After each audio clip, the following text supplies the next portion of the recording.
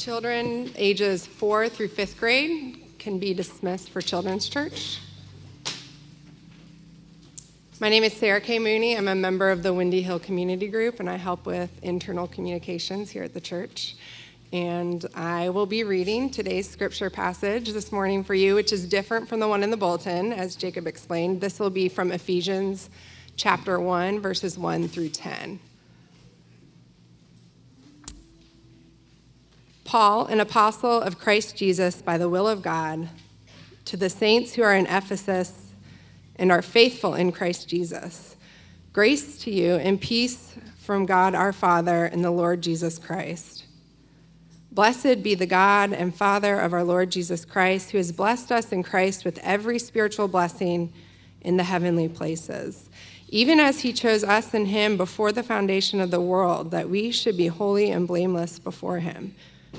In love, he predestined us for adoption to himself as sons through Jesus Christ, according to the purpose of his will, and to the praise of his glorious grace, with which he has blessed us in the beloved.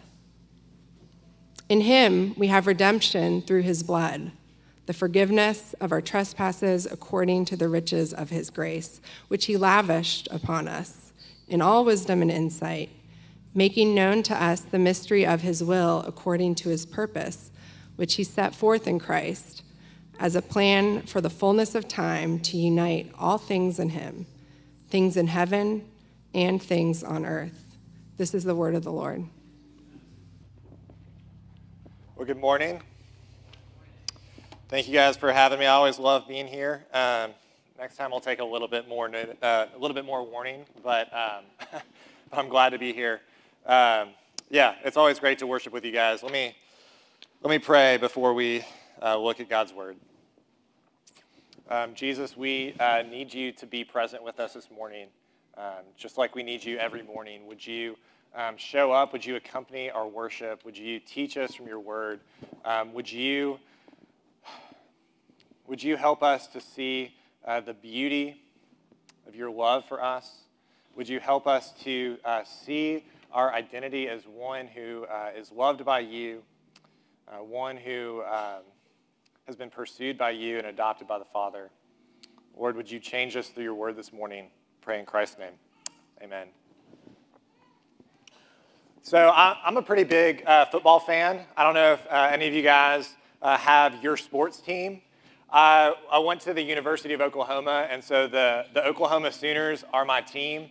I try to keep up with them every week during the fall, and so I'm excited that the season is going on right now. And there's something funny that happens every time I watch a game. I start to think about the stories of individual players. I don't necessarily, I'm not thinking about like the team as a whole, but actually each individual and what their story might be like. And I've actually had this conversation during a game, which didn't go over all that well, but I had this conversation wondering if I'm cheering for my team and I'm kind of yelling at my player to do what's right, I'm actually cheering against the other team. And if I'm cheering against that individual, I start to wonder, what if like football is all that other team has? Like what if the guy on that other team has parents who are so disapproving of him and so perfectionistic that if me cheering against him actually like makes him miss that play, his life is going to go horribly. What if that's the case? This kind of conversation doesn't get you invited back to many football watch parties, by the way. I don't know why. But here's what happens. When when my quarterback has the ball and he's throwing it to a receiver, here's what I do. I yell, catch it! Catch the ball. Go score a touchdown. Because when I'm watching my team, I am talking to my players. I'm not talking to the other team right now. I want my team to do well. I have certain ideas for my team. I want my team to know that I am behind them. I'm having a conversation with them right now. And when we look at the book of Ephesians, what we realize is that Paul is talking to the church. He has pushed everything aside to have a conversation with his people. And in doing so, he is trying to tell the church something in particular. He wants us, through the whole book of Ephesians, to know what it means to be the church, to know what it means to be a child of God. Many other letters that Paul has written and throughout the Bible are more explicitly evangelistic. And this letter is intimate. It's for us. And it's meant for us to see who we are. What it means at all that Jesus has saved us and we are set aside as his children. The point of especially this first chapter is to give the Christian his identity.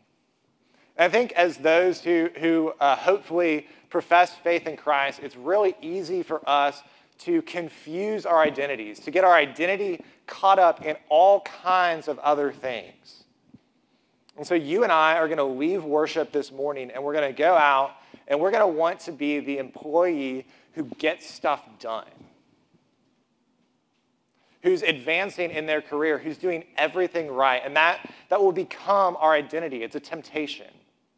Or we're going to leave here and we're going to want to be the parent whose children does everything right, who doesn't embarrass us, who gets good grades, who grows up to make us proud. And it can become our identity. It can become consuming. Or you want to be the student who gets the best grades, or the friend who has other friends come to them for advice. And we can get wrapped up in all kinds of other identities. And Paul here wants to ground us again and give us our identity. Because the problem is having an identity outside of anything but Christ is by nature temporary. And as you go through trials and struggles, as you go through different stages of life, you all have a moment, we all have a moment where we can look in the mirror and wonder, who even am I anymore? What is my identity? And that's why the scripture is such a grace to us, because it grounds us in an identity that is permanent. An identity that is unchanging, because our identity is not something that's found necessarily inside us. It's actually found in the person and work of Jesus and what he has done for us. So that's what I want us to look at this morning. 2 ways from this scripture that we see our identity in Jesus. The first is that you and I are one who was loved first. Look with me at verse 4. Paul says that he chose us in him before the foundation of the world, that we should be holy and blameless before God.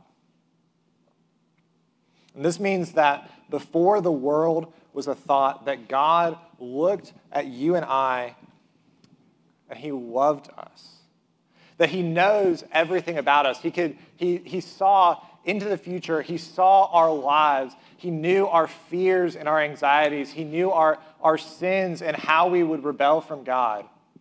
And he loved us first. He initiated his love for us. He saw us and didn't run away, but actually said, I want to lavish my love on her. And so this is how deeply God loves us, that he didn't delay in his love. He doesn't sit back and wait for us to initiate, but he loves us with such a deep love that he had to move first, that he had to pursue you and I because he loved us and because he knew that because of our great sin, we created a gap between him and us that required him to initiate his love for us. And I think if you don't understand when God loved you, you don't understand the depth of his love and how you were created to be. What we see is we are loved with the best kind of love. Because if God is real and God loves us, then he must love us with the best kind of love. And this initiating, pursuing, loving us first is the best kind of love. It's the love that you and I look for everywhere. I feel like I started to learn this as my daughter has grown. I have a 2-year-old daughter who's sitting in the back. I think she's in the nursery now. And when my wife and I found out that we were pregnant with her, before obviously we had even met her, there are some things that I did. I started to look around, and I saw that my old 2000 Toyota Camry with wheels that were practically falling off, with all kinds of mechanical problems, wasn't, one, going to be big enough and wasn't going to be safe enough. And so I said, I probably need to sell this car and get something that's going to be safe for her. And I kept looking around. I realized, right now there's not really anywhere for her to sleep. She doesn't have anything to play with. But we can clear out some boxes and some furniture in this spare bedroom, and we can give her a place where she will enjoy to be. And she was born, and I looked at her and I said, she's not going to educate herself. I can actually decide that I won't spend some of my money on some things, and I can start saving money so she can have an education. And before I even knew her, she had so many things done for her that had love lavished on her. My daughter, did not start our relationship. I didn't wait for her to love me to decide what I would do.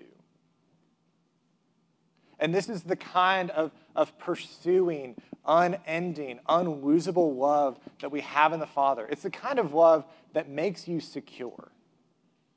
Because it's a love you didn't start, and so it's a relationship that you cannot end. And I've realized now, even just looking back over a few years, that I've never been more delighted to reorient every part of my life, to lavish every ounce of love that I have on someone than I have in that relationship. And what we see here from Paul in Ephesians is that God has loved you like that. That he chose you before the world began. That he reoriented everything to be with you. That he sent Jesus, who for the joy set before him endured the cross. That he was willing to lose it all to save his people. And so if you understand what it means that you've been loved that way, it begins to change everything about your life. I think that it means that you realize that you don't have to have everything together to come to Jesus.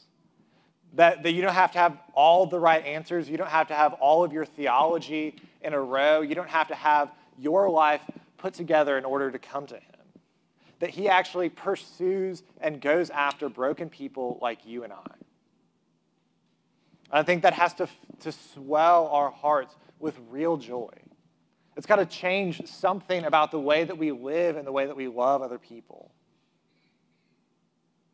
Another implication from this passage is that if you're a Christian, it's not because of what you've done.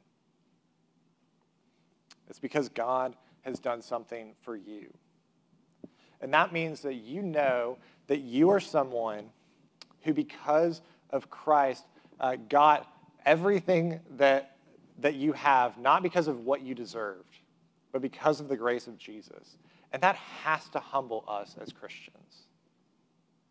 I think if you understand the love that you have received from Jesus, you will be humble.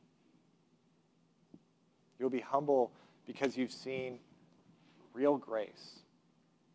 Because people who experience grace go and give grace to other people. I think that it's not typically known as a mark of the church that we are humble and that we are gracious. And this text reminds us again and again of the love that we've received, and that this love ought to change us to love other people. It's the point that Paul makes all throughout the rest of the book of Ephesians. You've been loved this way, therefore go and live like it. I think this type of humility will extend to loving people who don't look and act and think like you. You need to ask yourself if you have people in your life now who don't look and act and think like you. Are you willing to humble yourselves to go and relate to people who are different than you? Are all of your relationships people who just agree with you and talk about the bad people out there you humble yourself to go and make relationships like that. I think this type of humility out of knowing that we've been loved first by Jesus also means that you'll confess your sins to those that you've wronged. You won't wait to be confronted. You'll actually look into your own heart and you'll see how you've hurt the people around you. And you'll understand that Jesus pursued you with this type of love. And so the calling of the Christian is to go and repent and love other people this same way. To call out your own sin and ask for forgiveness. I think this type of humility means that you will take real steps towards holiness and Christ-likeness. That the fruits of the Spirit will be a part of a daily exercise in your life. That you actually pursue love and joy and peace and patience, kindness and goodness and faithfulness and gentleness and self-control. That these will be marks that are becoming truer and truer in your life. Because you know how deeply Jesus has loved you. I mean, you'll live with this humility and you'll pursue holiness because verse 4 says that he chose us, but he chose to save us for this purpose, that we would be holy and blameless before God. And so I just want to challenge us this morning. How are you doing at living out your identity as one who's been lavished with this love by God? Does understanding the love that you have from the Father change anything about the way that you live? If it doesn't, I would invite you to go back to the beginning, to actually consider events in your life, maybe even situations that you know are coming up this afternoon or throughout the rest of this week, and ask, how has the fact that Jesus has loved me and pursued me with this kind of love actually changed the way that I deal with X situation that's coming up? If you don't know how loved you are by God, you don't know who you are. The second thing that we see from this passage, and there are many things that I could pull out, but the second that I want to highlight is that you and I are one who are adopted by God. That God was under no compulsion to have you and I. But if you are a Christian, it's because God wanted you. Look with me at verse 5. Paul says that God predestined us for adoption as sons through Jesus Christ, according to the purpose of his will, to the praise of his glorious grace, with which he has blessed us in the beloved. So the second thing that I want you to know is that if you are in Christ, it means that you are saved for a purpose. That God didn't just look at you and love you. That wasn't enough, that he actually pursued you with an end in mind. That he went after you and me to make you his child. That he saved you so that you would have all the rights and privileges of becoming a child of God. That he pursued you so that you could be secure in your relationship with him. I think, as children, we all have had times where we wondered how secure we were in our relationship with our parents. Maybe as a younger child, you ran away from home, or as a teenager, you fought with your parents because you didn't know everything that they knew. And so you maybe found at a time in your life you were kind of always at odds with your parents. I have a friend who was adopted. Her name's Renee, and Renee talked about this insecurity that she always felt in her relationship with her parents because of her adoption that caused her to always fight with her mom especially. They never saw eye to eye. Renee would rebel from her parents and kind of always do the opposite of what they wanted her to do. And one day when she was a teenager, she'd finally had enough of it. And she made a plan to run away from home, and she did, and she got as far away as she could get. And of course, her parents, as soon as they realized that she was gone, they called everyone they knew. They called the police. They looked, and they didn't sleep until they found her.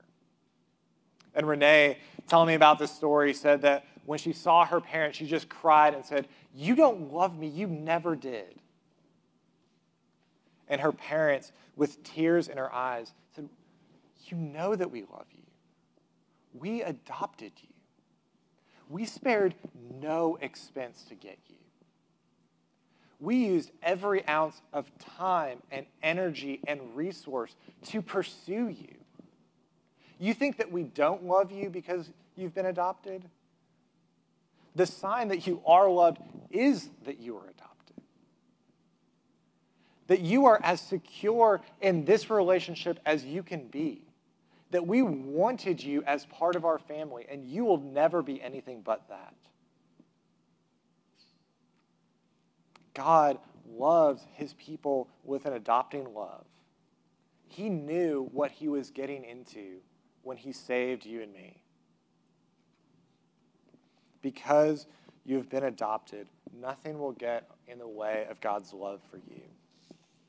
He spared nothing to get you. He gave up his own son so that you could be in his family. He has done all the work that's been necessary for you and I to be a child of God. And so being children of God is in our DNA. When we understand that we've been adopted, that we are his children, it again changes the way that we live. It changes the way that we see ourselves because our identity has changed and everything flows out of that identity. And here's the thing. People will say, well, if I've been adopted, if I've been loved by God, if I'm as secure as I can be in my relationship with God, then that means that I can do whatever I want. That actually God has to love me.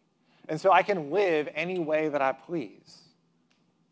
But again, remember verse 4, that he chose us in him that we should be holy and blameless before him. And if you find yourself kind of revolting from that verse, it's because maybe you see holiness as God keeping you from the joy of your sin. That holiness is just kind of drudgery. That it's not something that you really wish was true, but you have to do because you've embraced this Christianity thing. It's just how you have to live.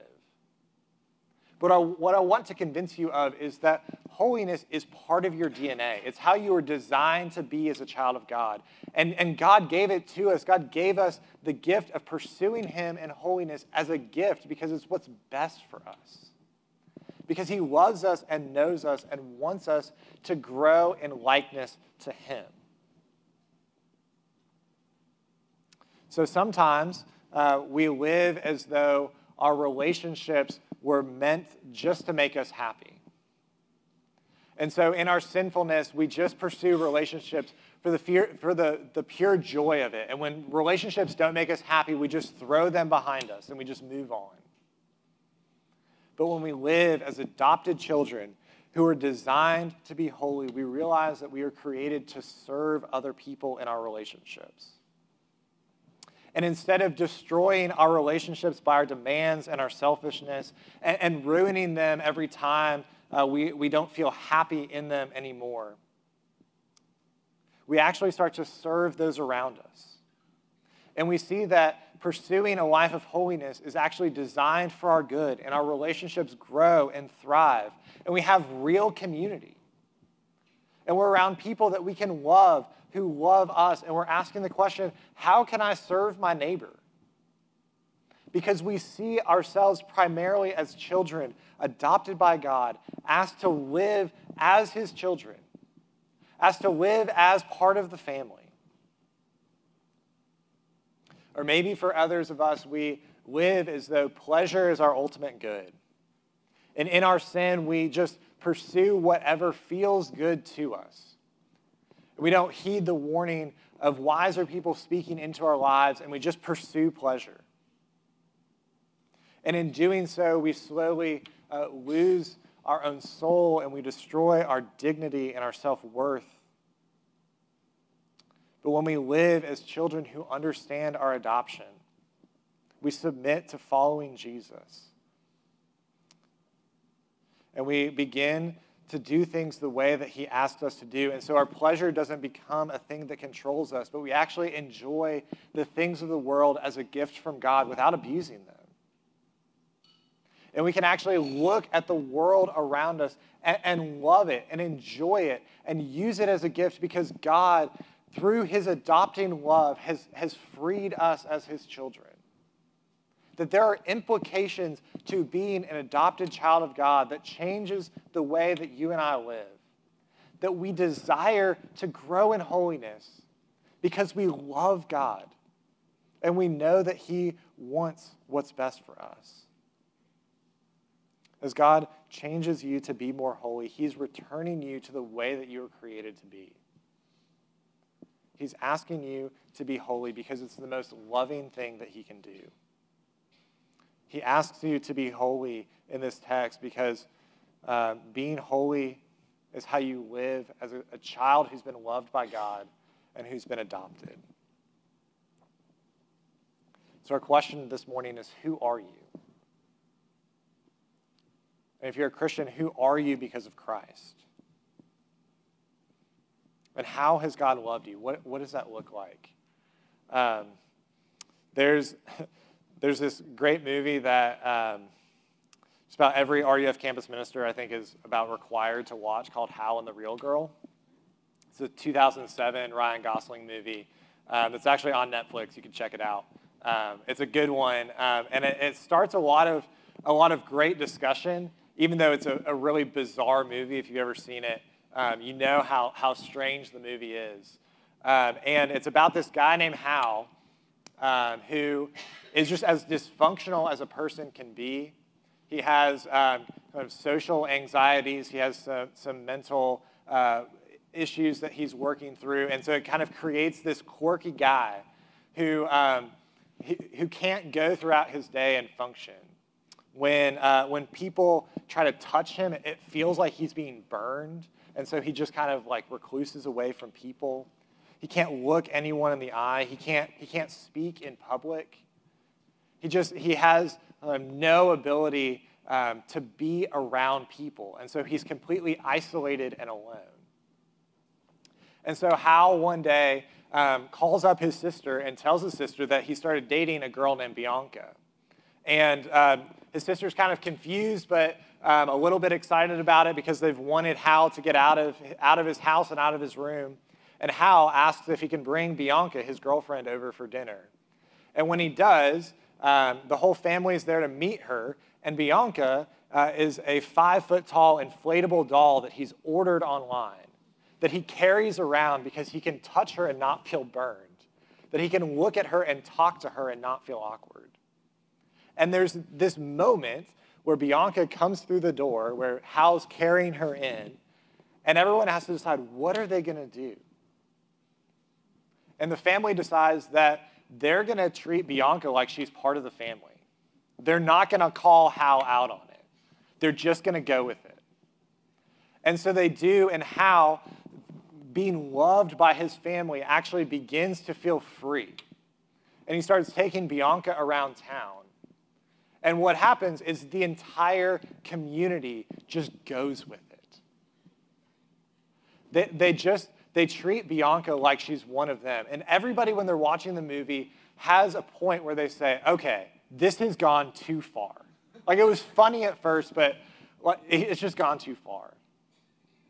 Near the end of the movie, Bianca dies, and they hold a full Christian funeral for Bianca.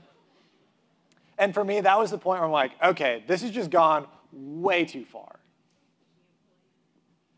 And that's the point of the movie.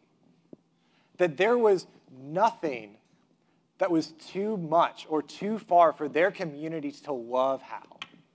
That there was no line they would not cross. That they were willing to do anything so that he would be made whole.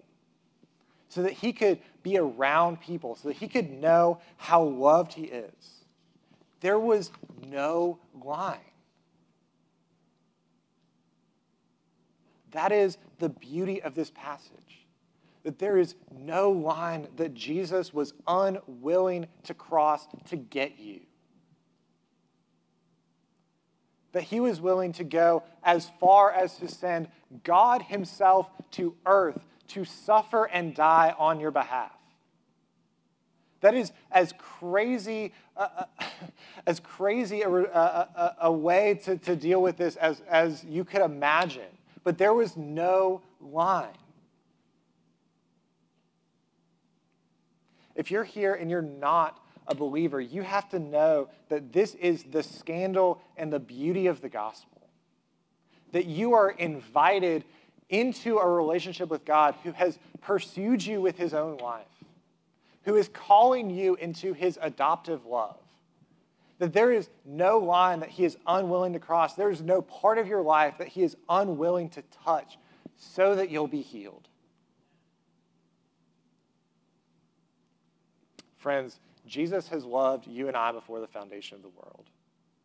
He knew us and adopted us to be his children. He knew that he would suffer humiliation. He knew that he would go to the cross. There was no line that he wouldn't cross for us to be his children. So, church, who are you? What is your identity? I want you to go out this morning believing and remembering again, reorienting your heart to the truth of the gospel that you have been loved deeply by Jesus, that he has pursued you and that there is no line he would not cross to get you, and that he has adopted you into your family, into his family, that you are a child of God.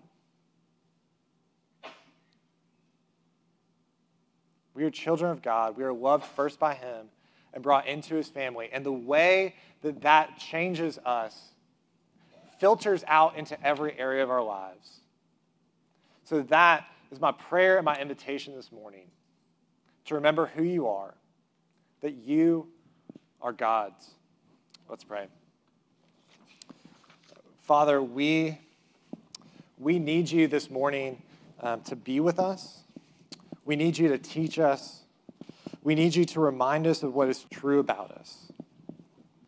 We ask that you would even be with us in this meal that we're about to take together, that we are taking a family meal as your children. Lord, would you restore our hearts? Would you renew us again this morning? We ask that you would be with us in Christ's name. Amen.